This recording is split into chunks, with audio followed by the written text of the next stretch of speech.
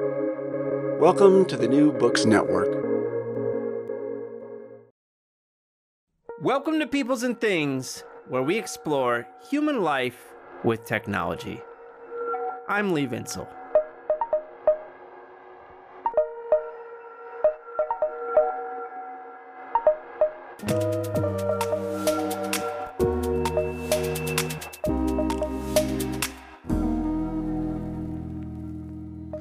Oh man, you know what was fun? The politics of COVID mandates and social controls. Wasn't that a hoot? One of my best friends on the planet, let's just say that many of my other friends and colleagues would say that he buys into some conspiracy theories, which is obviously not how he sees things. For example, he was at one time, and probably is still, a 9/11 truther, someone who believes that 9/11 was an inside job. And I have gathered that he believes a number of other things about the world that are, let's just say, very heterodox. But I'm not really sure, because that's not the kind of thing he and I talk about. Our deep friendship is based on a mutual love of music. First of all, indie rock, but also older rock and roll and pop and country and blues and folk and jazz and world music and electronic stuff. You name it. And this dude has the best knowledge and taste in music of anyone I have ever met in my life. And I've known a lot of music lovers over the years. For this reason, me and my buddy will be friends forever, even though we don't agree about many facts and political issues. My buddy was utterly opposed to COVID mandates from the very beginning. He never, not once wore a mask. He was never vaxxed. I'm pretty sure he thinks vaccines are some kind of genetically modified freakery engineered for some kind of heinous social ends. Moreover, my friend can't even believe that mature adults who value what he sees as their God-given individual sovereignty would go along with COVID mandates. He just can't believe it. Meanwhile, during COVID, I was over here like a fucking choir boy. When Fauci said jab, I asked when and where. I masked as long as there were mandates. I'm all vaxxed and boosted. I'm like, can you stick a vax in me once a month? Vax me to the maxi.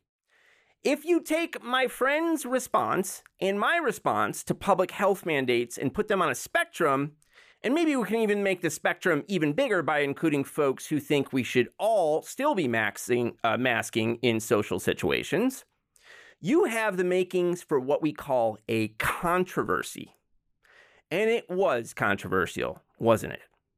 Indeed, for a while, it was something that became increasingly controversial and partisan. Well, it turns out that social controls aimed at public health have been controversial for a long time. That's one of the many things you learn from our guest David Barnes' new book, Lazaretto: How Philadelphia Used an Unpopular Quarantine Based on Disputed Science to Accommodate Immigrants and Prevent Epidemics. Barnes, who is an associate professor of the history and sociology of science at the University of Pennsylvania, tells us the story of the Lazaretto, a quarantine station downriver from Philadelphia from the late 18th century to the late 19th century. And in some sense, the story continues to this day because Barnes is involved with the historical preservation of the site. Along the way, through a series of fascinating and beautifully rendered stories and character sketches, Barnes shows us just how controversial and regularly unpopular quarantine was. And yet, he argues it was also effective.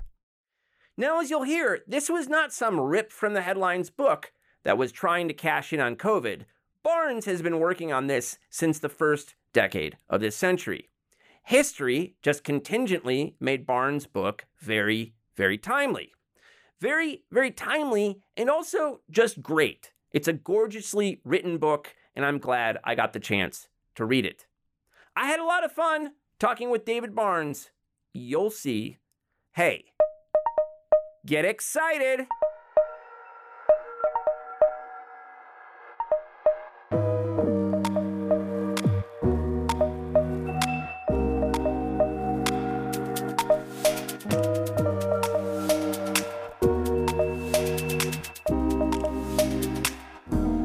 David, thanks so much for taking the time to talk to me today. You're welcome. So Lazaretto is a really neat and timely book. It's also very prettily written, I think. If when you're explaining to strangers, what do you say it's about, and what were you trying to do with this book? Quarantine was complicated. I'm trying to explore the layers of complication involved in the practice of quarantine in the 19th century and um, sketch out how deeply quarantine as an institution was embedded in the life of a port city throughout the 19th century. Mm-hmm. And, yeah, and when did you start working on this book? I mean, with COVID and everything, it was like, it's a great topic, right? But when did you start as a historian working on this? Yeah, well, COVID happened, and I thought, you know what? I'm just gonna whip up a book in a few months. No, I've been working on this book for 16 years now. Okay. um, it started with. I'm embarrassed to say I had never heard of the Lazaretto, this old quarantine station outside Philadelphia. I'm a historian of public health. I had written, at the time I found out about the Lazaretto, I had already published 2 books on the history of 19th century public health, and I should know these things. But when I arrived in Philadelphia, I did not know about the Lazaretto, and I was in a meeting with some colleagues planning a sort of inter-university consortium course on the history of public health in Philadelphia, and one colleague mentioned the Lazaretto. She said we could have students visit the Lazaretto, and I thought, what is that? Where is that? And it kind of intrigued me. And the next time I was in the neighborhood, I stopped by the site of this old quarantine station. This was like January 2006. It was a completely different world. And my scholarly thoughts were elsewhere, were otherwise occupied at the time. But the site of this place, this grand, stately, but decaying old building right by the edge of the river in this weirdly bucolic setting, surrounded by like the airport on one side, the busy Interstate 95 on the other side, industrial sites, the just complete incongruity of the site just grabbed hold of me. And I couldn't stop thinking, what happened here? This place was obviously a big deal in its day. What happened here? Why so stately? Why this spot? And those questions just wouldn't let go of me. And so I scrapped my other research plans and started seriously researching this project in 2007. And it's been a long haul. I got involved in the actual preservation of the historic site itself, and it's taken me down many paths. This project has introduced me to the field of public history, to the field of historic preservation, to all kinds of things that I never That's cool, man. Learned about in graduate school. Yeah. But it's been a real eye opener. That's so cool. And so, I mean, your book is, we'll get into the guts of it a bit here, but like, it's made up of a number of really fascinating case studies of like little stories that are really rich and full of detail. What kind of historical work did you do to find this stuff out? Where were you finding these stories? Well, for a long time, all I had were stories, and I had no kind of scholarly architecture or interpretation or lessons to learn. But once I started digging, I found stories everywhere. I had the sense that, there had to be stories behind this kind of ghostly hulk of a historic site. And sure enough, in the archives, a lot of my research is built on the archives of the Philadelphia Board of Health, which ran the Lazaretto quarantine station during its years of operation. And almost all of the minutes of the Board of Health's daily meetings have Wow. survived. Not all, but almost all. That's a gold mine. And there are little tidbits hidden in archival collections here and there. But newspapers, Yeah. 19th century newspapers, are another gold mine. Mm-hmm. And quarantine was just built into the fabric of commerce and Yeah. everyday life. And so stories related to quarantine, stories coming from quarantine, um, kind of revealed themselves in all over the place. Yeah.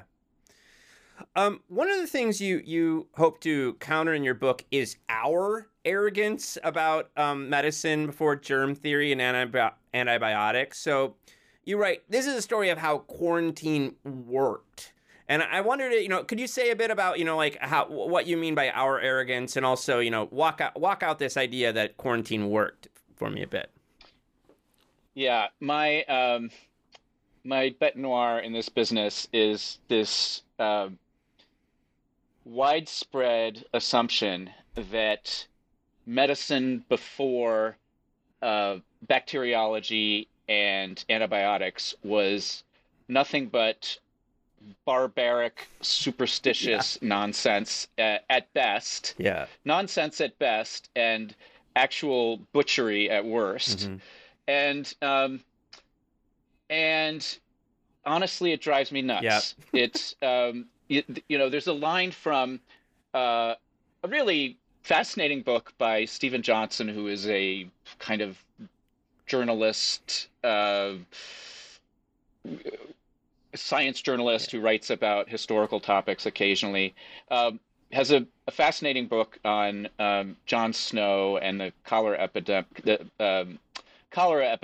of 1854. It's called The Ghost Map, and Johnson writes. He has a pithy sentence somewhere in that book where he says, "How could so many smart people have been so grievously wrong for so long?" Mm-hmm.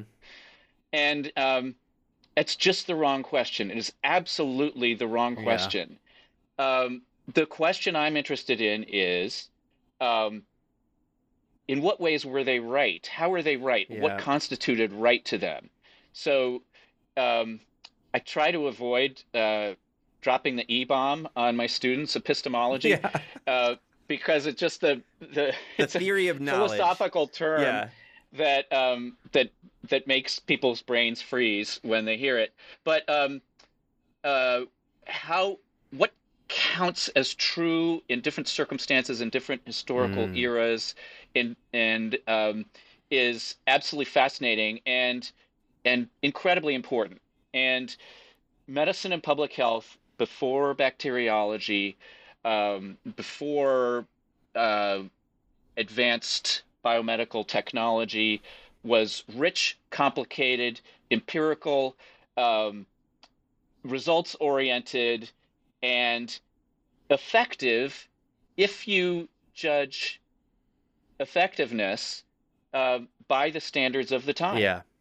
And so the my big sort of scholarly agenda, I guess, in my whole career has been um, to sort of reconstruct the very rich and lively science and practice of public health Mm. before bacteriology, and to show that along with everything we've gained from bacteriology and the advances that have flowed from it um, over the last century and a half Mm-hmm. almost, we've lost something really important from the public health knowledge that flourished before germ theory. Hmm.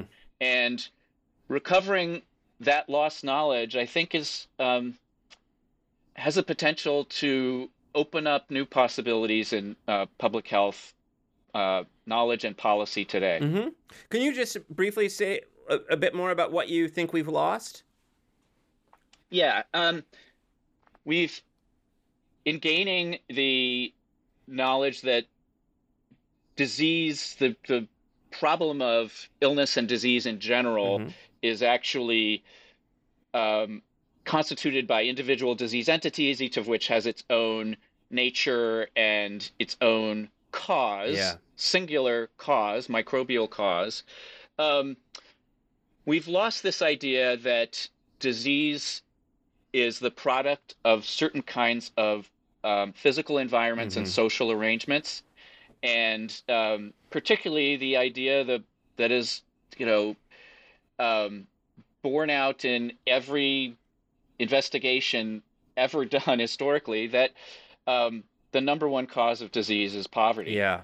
and various kinds of disenfranchisement and lack of access to certain basic Mm-hmm. resources.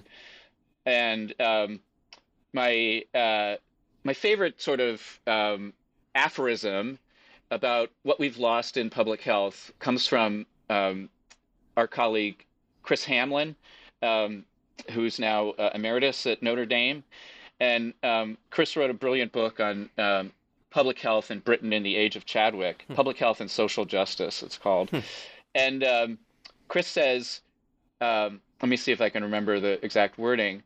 Um, when the when the factors that um, support and sustain health are for the most part known, the map of the availability of those factors is the map of rights that exist in that society. Um, it's just about the most profound thing that's ever been written, I think, Huh. about public health. Yeah. Yeah, that's really good. So I think our collective reaction to COVID demonstrated, if nothing else, that we're not used to reacting to epidemics. I remember having to. My son was 4 at the time, and I remember having to explain to him that, my wife and I had never had to do these things before in our lifetime, right? Mm-hmm. But as a historian, how do you give people a sense of what it was like to live, in a very different period where there was like wave after wave of epidemics? So, for instance, you teach a class on epidemic history, right? So, I do. yeah, how do you try to give people a feel for that? Yeah. Well, the best way is to give people a taste of what people said and wrote and felt about health and disease um, in a time when epidemics were familiar and all too commonplace. And it's not that I think it's sort of logical to assume that people accepted deadly epidemics as part of life. I don't think that's quite accurate. Yeah. I think the impression that I get from reading the primary sources from the late 18th century and the first part of the 19th century is that people never accepted epidemics, and they never fully became accustomed to them. Um, they did become accustomed to the dread of impending epidemics, and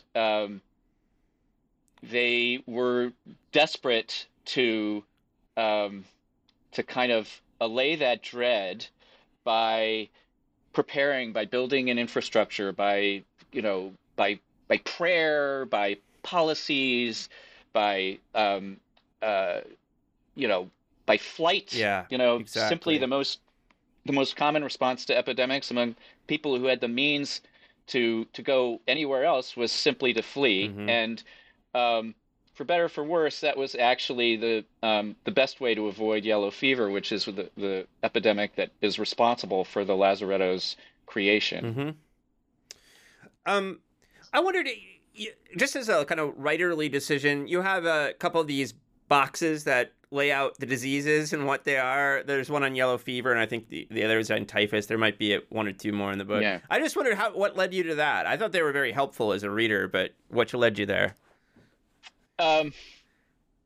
I'm always trying to put myself in my reader's head. What is the reader expecting? What is the reader wanting? How can I manipulate the reader's expectations and subvert them and surprise them. And but the one thing I never want to be is confusing, inaccessible, Mm-hmm. or difficult. Um, I want to be challenging, but I don't want to be Yeah. difficult. And it's just I've just learned from speaking to audiences, from showing my work to all kinds of people, fellow scholars and students and people who are not in the scholarly world at all. Um, uh, they always, always, always want to know what really causes yellow fever. Uh-huh. How is it really spread? What is typhus? Mm-hmm. And what does it look like? What does it feel like? Um, and I accept that. As much as I want people to project themselves back to a time where we didn't know any of those things, and we knew lots of other things Yeah. about yellow fever and about typhus, um, and we use different vocabulary to refer to them. It's still just annoying. Yeah. It's just frankly annoying for readers to go through this kind of narrative and this interpretation without having those basic questions answered. Yeah. So I want to say, look, uh, I'm going to ask you to forget this in a minute, Yeah. but here's what we think we know about these diseases today. Yeah. And I think you do a great job of spelling out how they thought and tried to identify these diseases at the time. And the one that really, I think on top of this book is many different kinds of histories, I think. I mean, it's a history of public health, but there's a lot more going on here. And one of them, I mean, I thought you did a great job as like a sensory historian. And I think this is something you've done before, including in an earlier book, right? Like writing about smells as like the thing. So I mean, tell us a bit about disease and smells during this period and how they thought about smell as like a diagnosing tool and such. Yeah, I have been interested in the senses and particularly in smell for a while, and that interest was piqued in my second book, where foul odors played an important role in the development of public health in late 19th century France. But uh, that exercise kind of attuned me to um, the extent to which our experience of the world and everyone's experience of the world at all times Yeah. is shaped by the sensorium, by the sensory landscapes in which we live and work and play. Yeah. So, so in this book, I thought I want readers to, disease is not an intellectual exercise. Yeah. It's not an abstract experience. It's a bleeping physical experience, and it's not pleasant. And I don't want to. I think there were times when I was writing drafts of different chapters where uh, some of my friends and people who had read drafts thought I was going a little bit too far in evoking, for example, the smell of the cargo hold of immigrant vessels in the 19th century, just packed like sardine cans with desperately poor and starving immigrants who, were just excreting and vomiting everywhere. Yeah. And I want, I don't want to rub readers' noses or any other parts of their bodies in these incredibly unpleasant environments, but I do want readers to confront and at least consider the experience of living in this world and of encountering these diseases, either in one's own body or in the body of loved ones or neighbors. I just think that's part of good writing. Yeah. Is to sort of bring your reader into the world, whether it's fiction or nonfiction. And it's for me, it's part of good history, just to sort of think about what it might have felt like to be in that world. Yeah. So, can you set the scene for us with the wave of yellow fever that struck Philadelphia in the 1790s? I mean, what was it like to live there at the time during this period? I mean, I have a number of questions for you about that Sure. decade, but set it up for us. Yeah, in the 1790s, Philadelphia was the nation's capital. The nation was quite young, of course. And it was the nation's largest city and busiest seaport. It was, I don't know if you've seen the musical Hamilton, but there's this, romanticization of New York in the Hmm. 1770s as the greatest city in the world, quote unquote. And I'm sorry, Lin-Manuel Miranda, you are undoubtedly a genius, but the greatest city in the world? No, absolutely not. New York was a backwater in before 1800, and Philadelphia was where it's at, and Philadelphia was a backwater compared to the great capitals of Sure. Europe or China Yeah. or the Middle East, but Philadelphia was where it's at in terms of it, as far as the United States was concerned, in as a place of learning, as a place of it was the medical capital of the United States. Um, so even just as the nation's capital alone, it was a big deal when yellow fever struck in 1793 and uh, killed 5,000 people out of a population of 50,000 Yeah. in the space of a little over 2 months. Yeah. Just imagine that today, 10% of the population dropping dead in 2 months. Yeah. Terrifying, absolutely terrifying. And, um, you know, it obviously disrupted the national government. Of course, the national government really wasn't much to speak of Yeah. in the 1790s. Uh, but it was a huge crisis, and the fact that it came back three more times later in that same decade, almost as severely as it had in 1793, with just thousands upon thousands of deaths. Um, it was um, it was absolutely horrifying to contemplate, and it was starting to seem like the new normal. Like this was something that was going to be a regular feature Yeah. of life in Philadelphia. And it made some people, including Thomas Jefferson himself, um, wonder whether um, any large city in this landscape, in this part of the Hmm. world, was sustainable, was habitable. And Jefferson actually wrote to several friends of his desire that the consequence of yellow fever would be to depopulate all cities. And he was not a fan of cities, as Right. we know. Yeah. But that was a real possibility in many people's minds Wow. that Philadelphia would essentially cease to exist, and possibly all cities above a certain size would cease to exist after this kind of devastation. Hmm. So it's in response to that, not just one epidemic, but this rapid fire succession of devastating epidemics that you know Philadelphia's leaders and the nation's leaders realized something's got to change. We've got to do something differently, and that resulted in, among other things, the establishment of a new state-of-the-art quarantine station farther from the city than the old quarantine station, which clearly wasn't Hmm. working.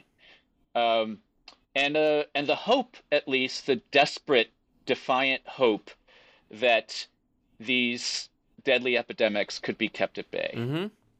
Can we talk about? So I want to turn to the foundation of the new lazaretto, the new quarantine station, in a second. But before we get there, can you give us a sense of like how did doctors and leaders of the city respond to at first? And also, I mean, it sounds like governing epidemics during this period was very difficult for all kinds of reasons, including like you say that there were quarantine rules, but they're being flouted left and right. There's really no policing of it.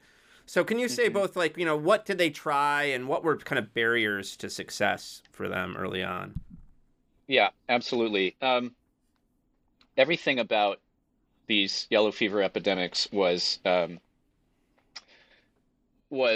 extremely problematic and beyond the capability of anyone to comprehend, much less like control. Mm-hmm. So, quarantine was in some ways the least of it. The quarantine operation, as you said, was poorly enforced. It was very leaky, um, and obviously didn't stop these terrible epidemics in the 1790s. But just providing care for so many sick people Mm-hmm. was was beyond the capability of any institution or individual, even all doctors, all medical practitioners in Philadelphia couldn't possibly handle even a fraction of the number of people who were sick every day. So, um, a kind of ragtag band of volunteers, sort of civic leaders and merchants, and led by the mayor of Philadelphia, Matthew Clarkson, um, organized themselves in an emergency committee to just meet the basic needs of the people Hmm. and to organize relief drives so that anyone who had any supplies or money to contribute would to help provide shelter for people who were homeless and food for people who had nothing, and basic medical care, if nothing, like a bed or something resembling a Yeah. bed um, for the sick people. And it was a challenge just to get people to transport the sick Yeah. and to bury the dead, much less provide nursing care Mm-hmm. for patients. And it was in 1793, based on the erroneous belief that people of African descent were immune to yellow fever, that Benjamin Rush, the uh, most prominent doctor in Philadelphia and founding father, illustrious citizen, um, pleaded with the leaders of the Free African Society, essentially the free black community of Philadelphia, to organize the black community Hmm. to provide to transport the sick, to provide nursing care, and help bury the dead. And in the similarly erroneous belief that doing so would help improve the condition of black people and would perhaps dispel uh, dispel some of the myths and racist beliefs about them. The Richard Allen and Absalom Jones, the leaders of the Free African Society, did organize the black community, and essentially the thanks they got were accusations of profiteering, Mm-hmm. um, and some people, Rush and other leaders, were in fact quite grateful, and Rush himself acknowledged that he was wrong to believe that black people were immune, because black people did get sick and did die of yellow fever. Um, so anyway, just meeting those basic needs Mm-hmm. was beyond the capacity of the city, and it was in some ways, a minor miracle that enough volunteers stepped forward to meet even, a fraction Yeah. of those needs. And unfortunately, that became um, a habit later in the 1790s as yellow fever returned. Hmm. Yeah. So, what was a lazaretto, and where did the term come from? Lazaretto is an Italian term that referred to either an isolation hospital for patients with contagious diseases, or a facility for quarantining ships or other vessels. And often it referred to both, Mm-hmm. a quarantine station that included an isolation hospital. Um, and the name comes from the biblical figure Lazarus, Okay. a beggar covered with sores who became the patron saint of lepers. Mm-hmm. And so the diminutive form of his name became the word Lazaretto, which was used to designate the first quarantine stations and isolation hospitals in Venice Harbor in the 15th century when plague was a recurring threat in particularly in busy Mediterranean commercial seaports like Venice, with who traded frequently with Middle Eastern ports, and plague generally traveled from Central Asia through the Middle East to the Mediterranean and parts of Europe and North Africa. And is this just one of these words that would have been much better known in earlier times and just kind of a slip from or was it more specialized even during that period? Yeah. What a fascinating question, and I can't fully answer that. Yeah. Yes, it was. I think educated people knew of the Lazaretto as something that one encountered when one traveled through the Mediterranean. And they knew something about the history of plague epidemics that spawned the Mediterranean lazarettos. But in the United States, there were, almost every major seaport had some kind of quarantine facility at some point in the 19th century. Three of them that I'm aware of, Philadelphia, Baltimore, and Savannah, Georgia, called their quarantine stations lazarettos. Okay. New York, Boston, Norfolk, Charleston did not use the term lazaretto. Okay. Why? I have no idea. Yeah. I suspect it may be a kind of posturing of like civilized, like continental savoir-faire. Yeah. But I really, that's just complete conjecture. Yeah. So as you kind of spelled out earlier, this new lazaretto is set up in 1801 in response to these yellow fever epidemics. I mean, what did it take to set it up, and what were the early experiences there? Was it seen as an immediate success, or tell us a bit about that. Everyone kind of held their breath and hoped. I just have this image of like thousands of Philadelphians looking downriver and crossing their fingers, and their toes, like please let this work. So it was quite expensive. It was a very large facility. There's an interesting newspaper kind of press release that appeared in the Philadelphia papers when the Board of Health first purchased the property and decided to build the lazaretto there. They say something about expedition, utility, economy, and beauty will meet each other in this public facility, which is kind of bureaucraties for we're going to do this quickly. We're not going to waste your money. It will work, and it'll be something you can be proud of. So it was meant to be stately, to project a kind of sense of confidence and control. Viewed from the river, the whole sort of campus was symmetrical, and the sort of architectural antecedents are kind of like English country estates in some ways. So there was nothing like it in North America at the time. It was really one of a kind. It was state of the art, and right off the bat, the very, very first entry in the first volume of Board of Health minutes that survives from 1801. The first entry is about a ship arriving from Liverpool. The ship was called the Venture Again, and it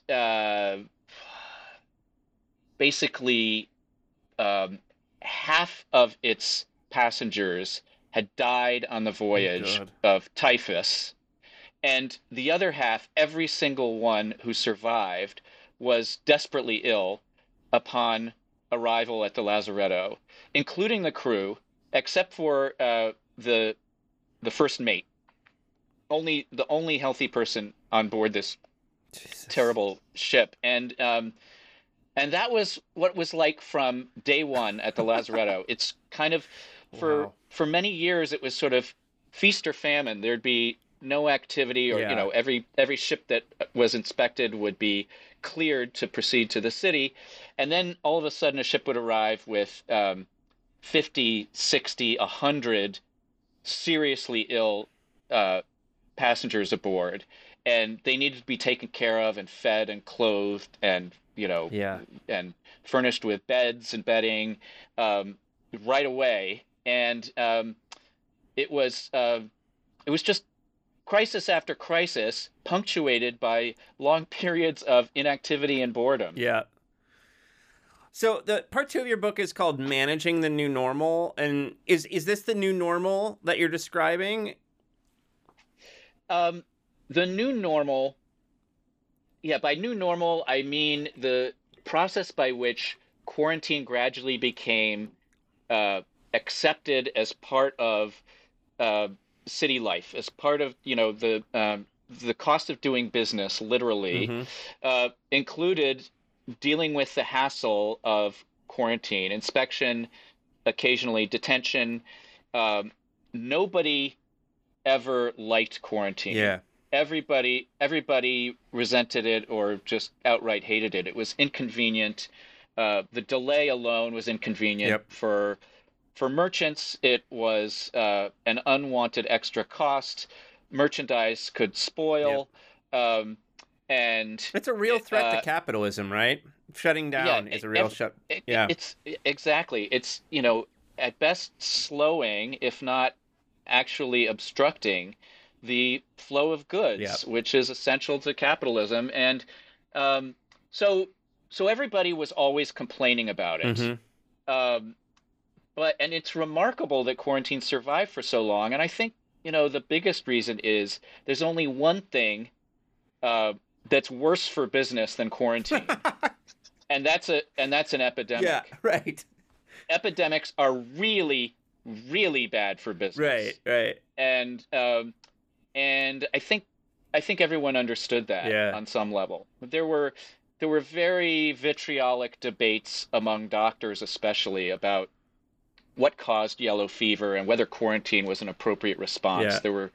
Uh, there were those who were really honestly in the minority who believed that yellow fever was contagious, was spread from person to person, and it originated in the West Indies in tropical climates and was brought to places like Philadelphia aboard these ships. And there were others like Benjamin Rush who were really in the majority, who believed that yellow fever was not contagious. It wasn't coming from the West Indies. It originated locally in accumulations of filth, Mm-hmm. um, and under certain meteorological conditions, that accumulations of filth could give off disease-causing emanations or miasmas. Mm-hmm. Um, and people like Rush thought quarantine was a complete waste of time and money and resources. Um, and yet, even when um, no respectable doctors believed in contagion anymore, believed that yellow fever and plague and other diseases, epidemic diseases, were actually spread from person to person. Hmm. Um, Even when no doctors believed in contagion any longer, quarantine still survived because quarantine was actually not based on a belief in contagion. And this is part of my argument in the book. I explain how um, it was believed that under certain circumstances, a certain kind of contamination in the air could be transported over long distances, particularly in the enclosed cargo holds of seagoing vessels um, in hot weather, and that this contaminated air brought from places where yellow fever was more or less endemic or much more common could then cause epidemics when they arrived in Philadelphia, whether the disease was spread from person to person or not. Mm-hmm. So it was that, it was a strange situation where the doctors in public were kind of staking their reputations on their position regarding whether yellow fever was contagious or not, when in fact that was irrelevant to the actual practice of quarantine. Mm-hmm. And at the Lazaretto, the Lazaretto physician, the quarantine master, and the Board of Health were often much more concerned with the state of arriving cargo than they were with the health of passengers and sailors. At one point, you talk about social efficacy, and you say that, managing disease was not enough. You also needed to do all this kind of social work in the sense of reassuring people and doing calming them down. I just it sounds like and it's politically contested. So talk about that side of the work. I mean, you're not just dealing with quarantining people and healing them. There's a lot more to be done. Yeah, and so I argue that quarantine worked in two respects. I mean, based on everything we know today about how yellow fever spreads, there is a way in which the aggressive quarantine, or at least occasionally aggressive quarantine, as practiced at the Lazaretto, probably reduced the chances for all the different kind of ecological, all the elements that constitute the ecology that allows yellow fever to spread epidemically, reduce the number of opportunities for those elements to all be in the same place at the same time. But I also argue that quarantine worked in the sense of social efficacy, which is a term borrowed from medical anthropologists. And it means that efficacy is not only measured by the kind of biomedical effect of a drug or a policy in actually preventing pathogens from infecting humans, but also in the sense of public health. Social efficacy means taking concerted, visible public action to express the collective resolve of a population to fight back, to resist, and to prevent recurrence of these epidemics. It's a product of the trauma, the lasting trauma inflicted on the psyche of the population by these devastating epidemics, that something had to be done. It had to be big, it had to be visible, and it had to be ongoing.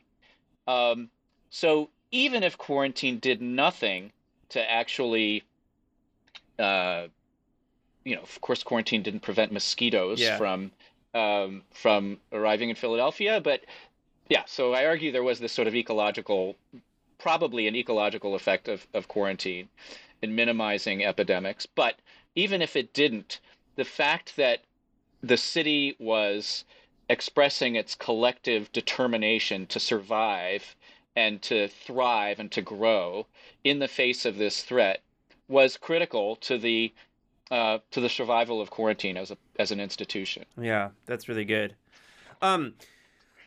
You have, people just need to read your book. There's a lot of the chapters are these just wonderfully rich case studies. Sadly, but probably not surprisingly, a lot of these ideas and attempts to control disease are caught up in other terrible ideas about race and poverty and immigrants and these other categories of marginalized and oppressed folks. But you have this really interesting chapter on Tobias Smith, a so-called mischievous boy.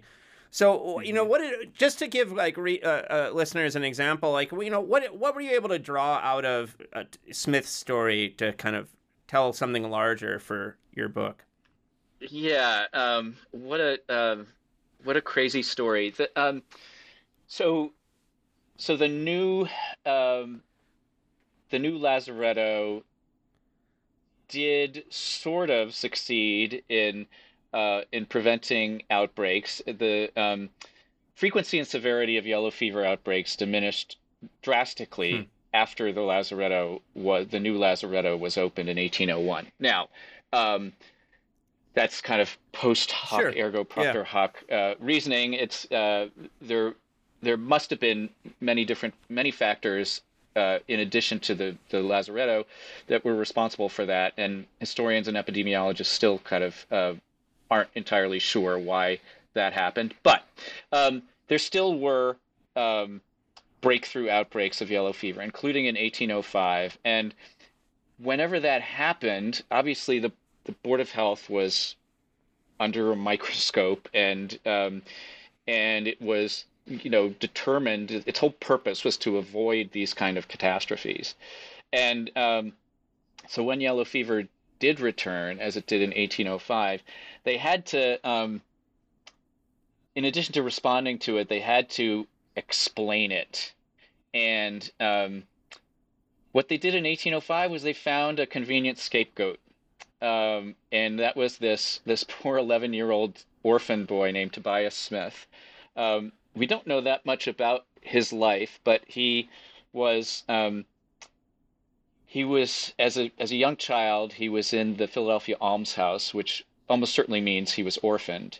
He was either orphaned or abandoned by his parents, and he ended up being indentured as a servant to this business owner in the Riverside neighborhood of Philadelphia, and he lived in a room above the shop and near the Catherine Street Wharf, I believe it was, and his fellow employee, Tobias was around 11 in 1805. His fellow employee was a 20-year-old named Peter Young. And somehow Tobias Smith and Peter Young ended up in a boat headed downriver towards the Lazaretto.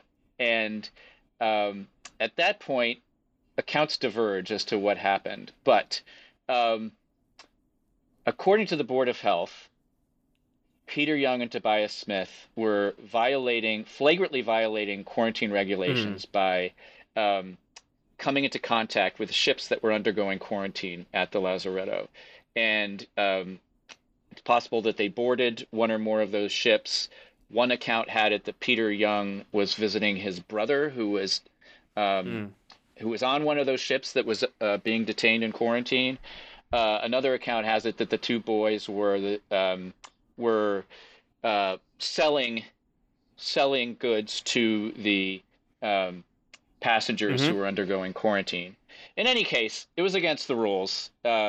Really, really not a smart idea. And as soon as they got back to town, a day or two later, both Peter Young and Tobias Smith got sick with the symptoms of yellow fever.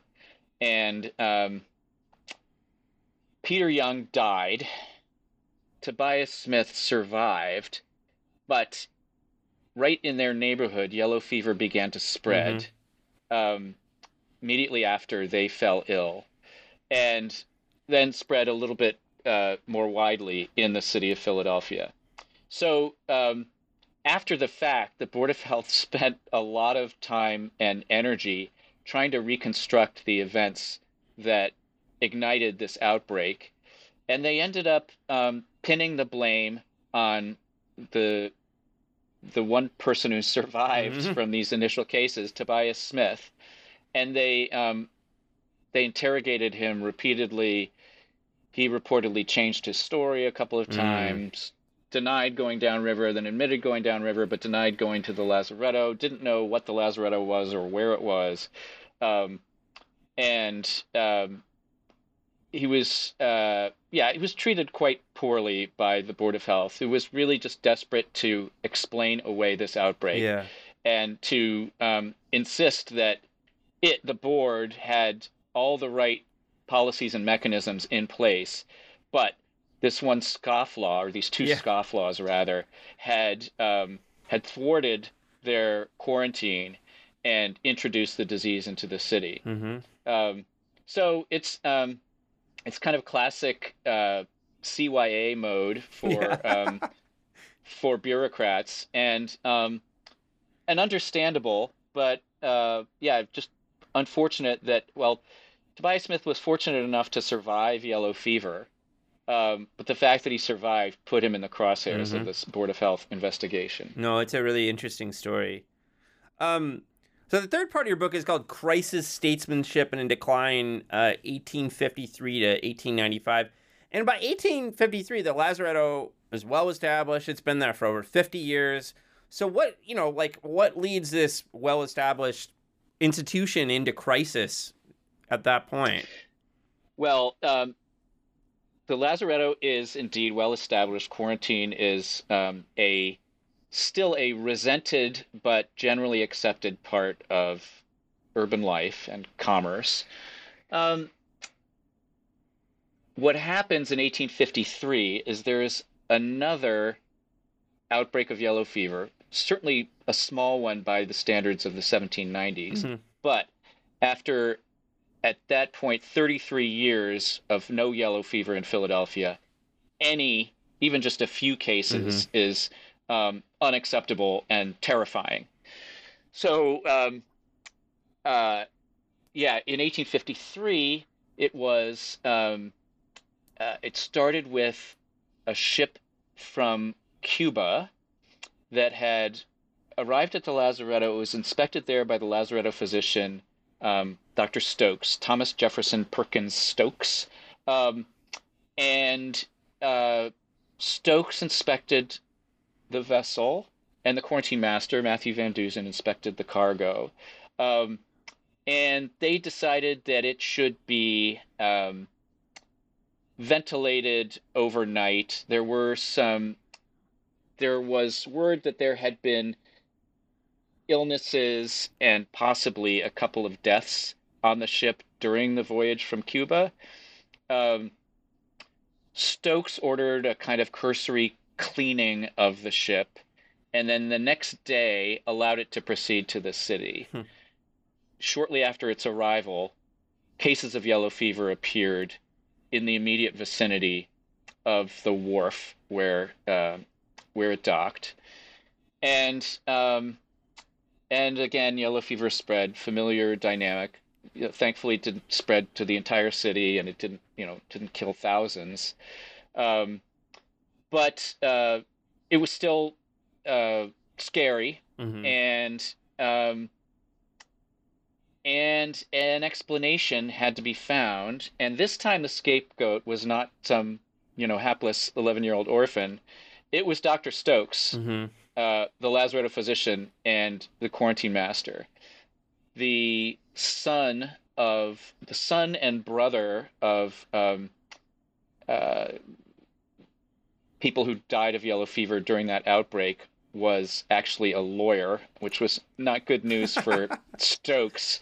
And once this lawyer found out that Stokes had allowed the ship to proceed after just less than 24 hours of detention, he was on the warpath, and he succeeded. He wrote to the newspapers saying, this gross dereliction of duty killed my father and my brother. And Stokes and Van Dusen, the Lazaretto physician and quarantine master, were actually prosecuted for negligence in allowing the ship to proceed. It was the only time that had ever happened in the history of the Lazaretto. In the end, they were both acquitted, but the whole episode did not reflect well upon the institution of quarantine and, by extension, the Board of Health. A couple of years later, a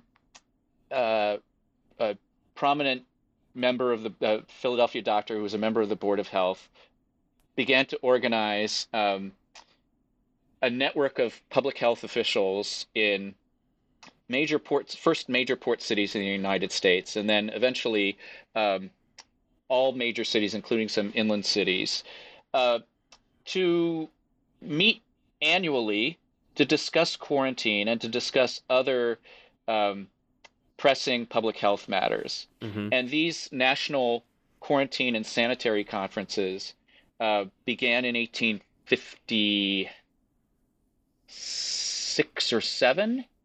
I think 1857.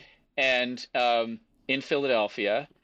And the idea among a lot of these doctors and public health officials was to agree upon a uniform system of quarantine everywhere, and ideally a uniform kind of set of best practices Mm-hmm. for public health that could be followed by all cities. And so many of the delegates at those conventions actually advocated abolishing quarantine entirely. That did not gain much support, but everyone agreed that quarantine was inefficient and um, unnecessarily Mm-hmm. burdensome and not as effective as it ought to be. So, so things weren't looking too great for the institution of quarantine in the late 1850s. It was only the outbreak of the Civil War that put an end to these annual conferences and to Mm-hmm. the uniform kind of public health code that they were in the process of developing. Parenthetically, um, some of the delegates later, about 15 years later, some of the key delegates from those quarantine conventions began to meet again and instituted the American Public Health Association, Okay. which became and is still today Yeah. the leading public health organization in the country. Um, You had a great chapter later in the book about the role of kind of women's work in keeping this place going, and something that's hard to see sometimes as historians. So tell us a bit about the darkest hour of 1870. yeah, yeah. Women are virtually absent from the records of the Lazaretto, Mm-hmm. and of course, women got yellow fever and typhus and died of those diseases and were, treated at the Lazaretto. But women worked at the Lazaretto as well. Um, their work was mostly invisible and underappreciated, if not entirely unappreciated. They worked especially as nurses. Mm-hmm. Um, and when now men worked as nurses as well, but the nurses, as far as I've been able to tell, nurses were mostly women. Mm-hmm. Um, and as I said, there were times of acute crisis punctuated by long periods of inactivity and Mm-hmm. boredom. But in the times of crisis, it was absolutely urgent to provide basic accommodations and care and food and drink and beds to um, dozens or even hundreds of patients all of a sudden. So this work was critical. In fact, in one chapter, I examine the medical care, the kinds of treatment that were administered to Mm-hmm. patients at the Lazaretto, especially yellow fever and typhus patients. And I try to explain the surprisingly high rate of recovery of patients with those often fatal diseases at the Lazaretto. Yellow fever is still, considered incurable today, which Mm-hmm. only means that there's no single specific and widely effective treatment for yellow fever. Typhus certainly is treatable with antibiotics today, but uh, we did not have antibiotics Right. in the 19th century. So, in any case, one reason I argue why uh, almost 90% of patients treated at the Lazaretto Hospital recovered um, is boils down to essentially nursing care, Mm-hmm. um, providing food and drink, clean, warm clothing, clean bedding, place to sleep, rest, Yep. and All of which and were attention things were not to available to many people at that time, especially poor people, absolutely, right? absolutely, Yeah. um, and even just providing a bed, would be a challenge when the Lazaretto was overwhelmed Mm-hmm. with patients. Um, so anyway, I call that the care cure, Yeah. and I question sort of historians and just people in general's preoccupation with specific, especially pharmaceutical Yeah. and high-tech forms of medical treatment in and occasionally neglecting the provision of just basic nursing care and Yeah. treating symptoms and Taking care of anyway, each other. Yeah. 1870 is a time when this this came to the fore, and one of the few times when actually the work of women is made visible Hmm. at the lazaretto. Um, a ship arrives from Jamaica in terrible condition. One old timer who worked at the lazaretto said it was the filthiest vessel he had ever seen in his life. Um, and all of the crew um, were, except one, I believe, were sick with yellow fever when the ship arrived at the lazaretto. Um, Unfortunately, the case was probably bungled by the lazaretto physician, who paid for it with his life.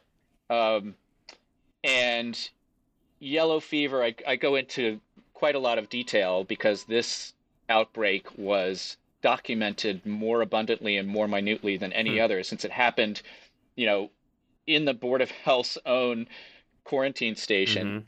For the first time, yellow fever spread widely among the lazaretto staff Hmm. and among neighbors who lived nearby. Um, this had never happened before and was absolutely terrifying.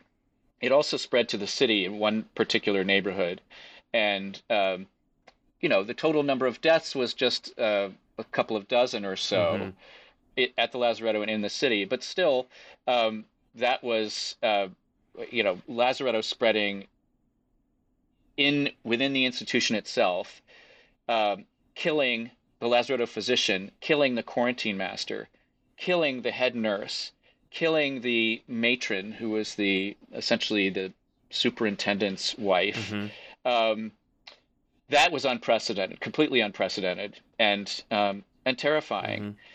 And the Board of Health did go out of their way to pay tribute to Eve Kugler, who was the matron, who was in part responsible for cooking meals and providing supplies, Mm-hmm. basic supplies for, and cleaning the facility, the basic day-to-day operations.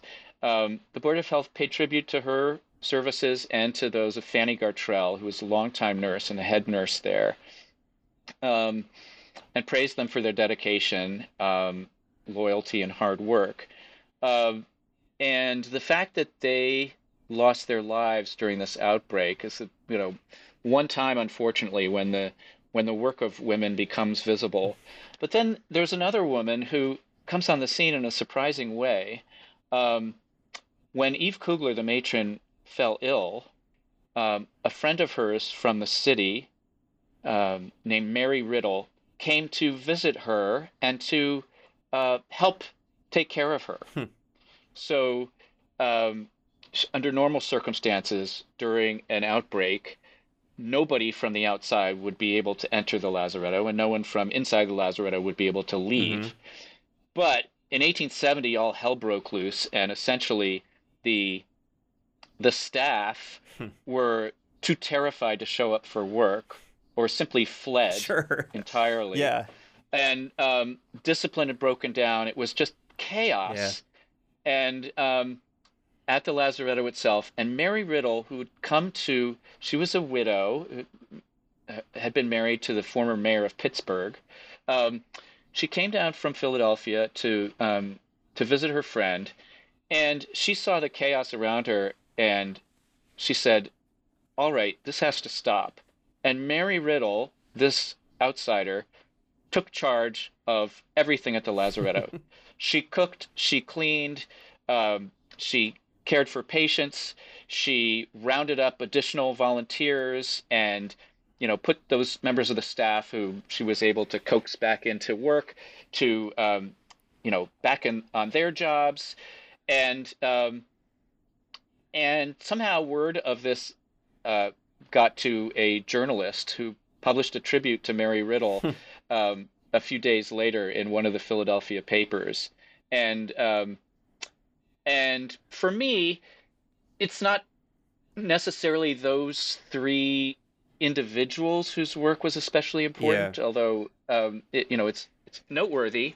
Um, but it just points to the fact that the work of caregiving and of cleaning and feeding is absolutely essential. Often, I would argue, the difference between life and Mm-hmm. death, and is mostly unappreciated and invisible, and often done by women. Yep. And I think the disaster of 1870 just should remind us to not lose sight of that kind of work and that kind of Yeah. caregiving in our world. Yeah. Yeah. Amen. So you're the end of the book. I mean, I think the whole thing, like, you point out that the controversy and that, quarantine being a political minefield, as you say, it never goes away. Really, it continues on. But what finally led to the Lazaretto's closing in 1895? Yeah. Oh, it's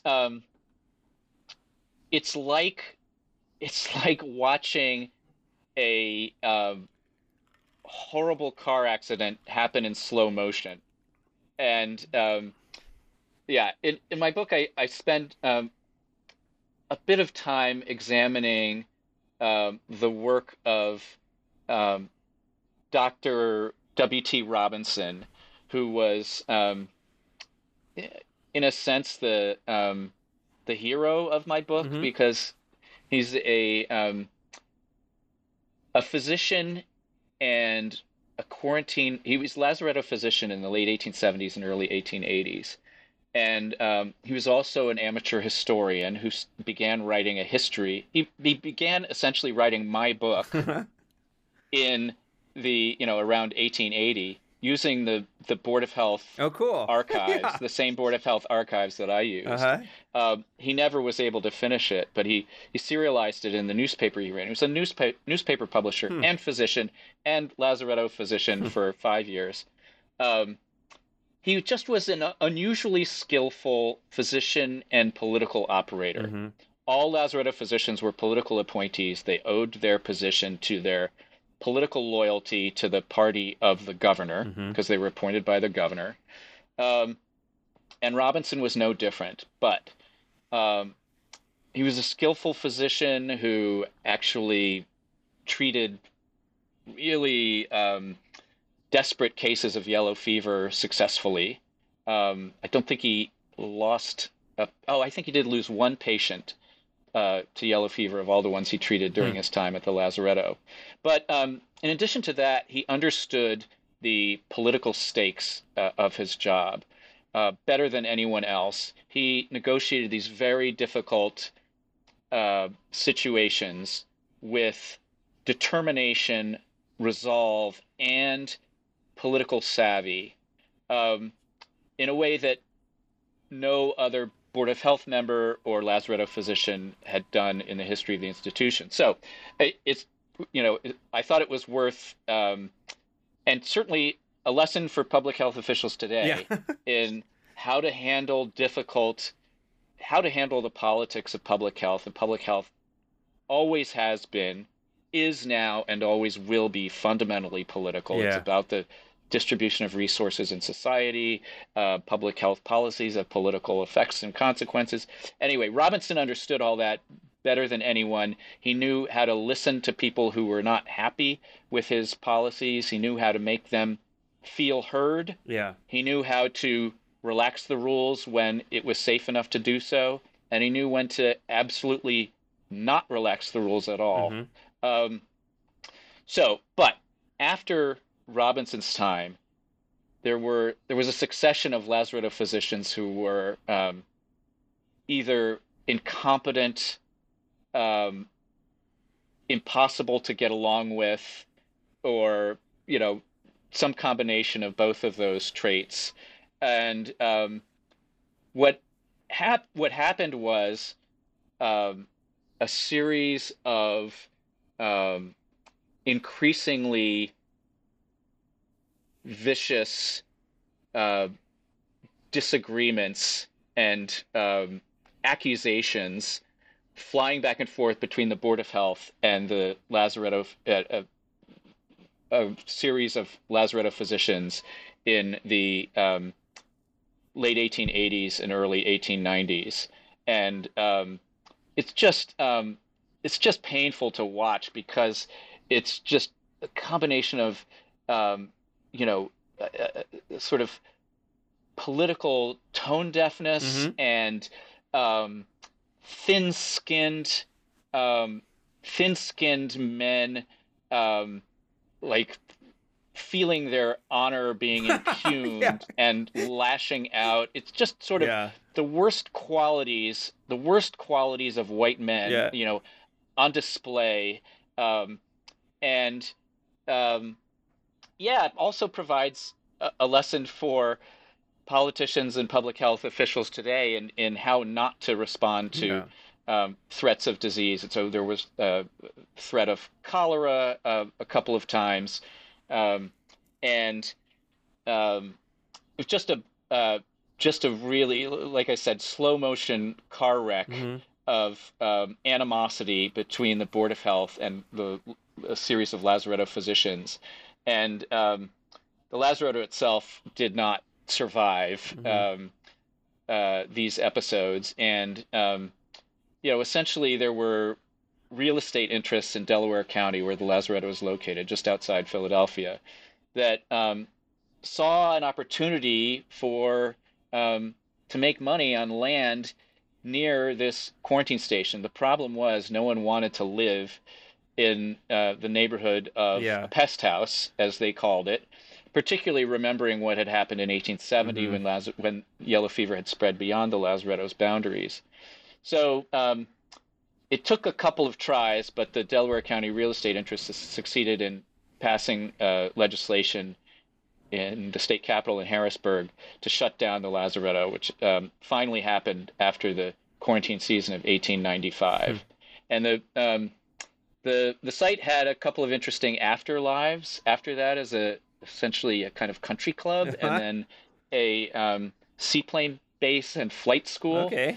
Um, uh, but its years as a quarantine station ended in And 1895, just around the time that Ellis Island and Angel Island and the well-known sort of federally yeah. operated immigration stations were being built.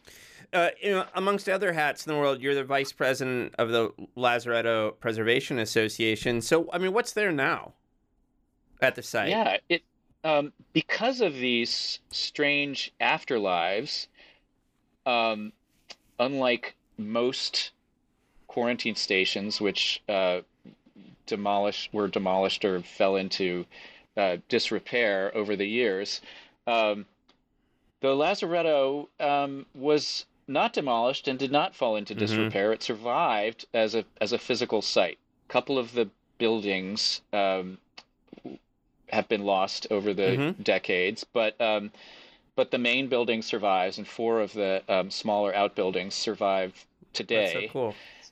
And coincidentally, just at the time that I discovered this place and the physical site began to grab hold of me and refused to let go, um, the site itself was the object of a preservation battle in the seaplane base and marina and flight school that had operated there from 1915 to 2000 finally shut down when the family who ran it, retired and closed, ceased operations there. And at that point, the property was sold to a developer who wanted to demolish everything and build an airport parking facility because it's right next door to Yeah, Philadelphia sure. International Airport. Yeah. Um, that did not happen, thankfully, in part because Tinicum Township, which is the municipality in which the Lazaretto is located, managed to, with help from the state legislature, buy the property and save the buildings. And the initial plan was to build a new fire station for the township and banquet hall and parking lot on the unbuilt portion of the Lazaretto site. That created its own preservation battle when local preservation organizations fought against this proposal on the theory that it would, while it wouldn't demolish any of the existing buildings, it would, it would ruin the historical integrity of the site. General practice in preservation is when you have a historic site that has survived, you don't build anything new on it. So there was a lawsuit. It was nasty. Fast forward a few months, and the lawsuit was settled, and the provisions of the settlement were that the township was allowed to go ahead and build a fire station, parking lot, and banquet facility, and the remainder of the property would be preserved under the authority of a nonprofit group called the Lazaretto Preservation Association of Tinicum Township.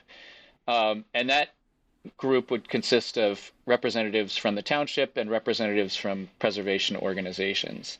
And that's the board that I sit on today. And it's been a real education. I don't know about you, but I didn't study historic preservation or public history in graduate school at all. It was the last thing I thought I would be involved in. But lo and behold, it's a rich and fascinating field, also politically controversial. Sure. And it's been a real education for me. And the main building of the Lazaretto was recently restored at great cost. And I encourage everyone who listens to this podcast to visit it. We're in the process of developing a set of exhibits. Right now, there's an audio tour. There's actually 2 different audio tours cool. that visitors can take on their smartphones. It's available at lazaretto.site. And we have all kinds of events planned. There's going to be a book launch party there on May 21st to celebrate this book's birth, and more events planned for the future and exhibits there on site. So it's an ongoing adventure. I never thought I'd be involved in something like this, but I'm completely hooked, for better or for worse. Well, that's wonderful, David. I really want to emphasize to listeners that this is a beautifully written book. I really enjoyed it. So thank you so much for taking the time to talk to me today. It's been great. It's my pleasure, Lee. And it's been a fun conversation.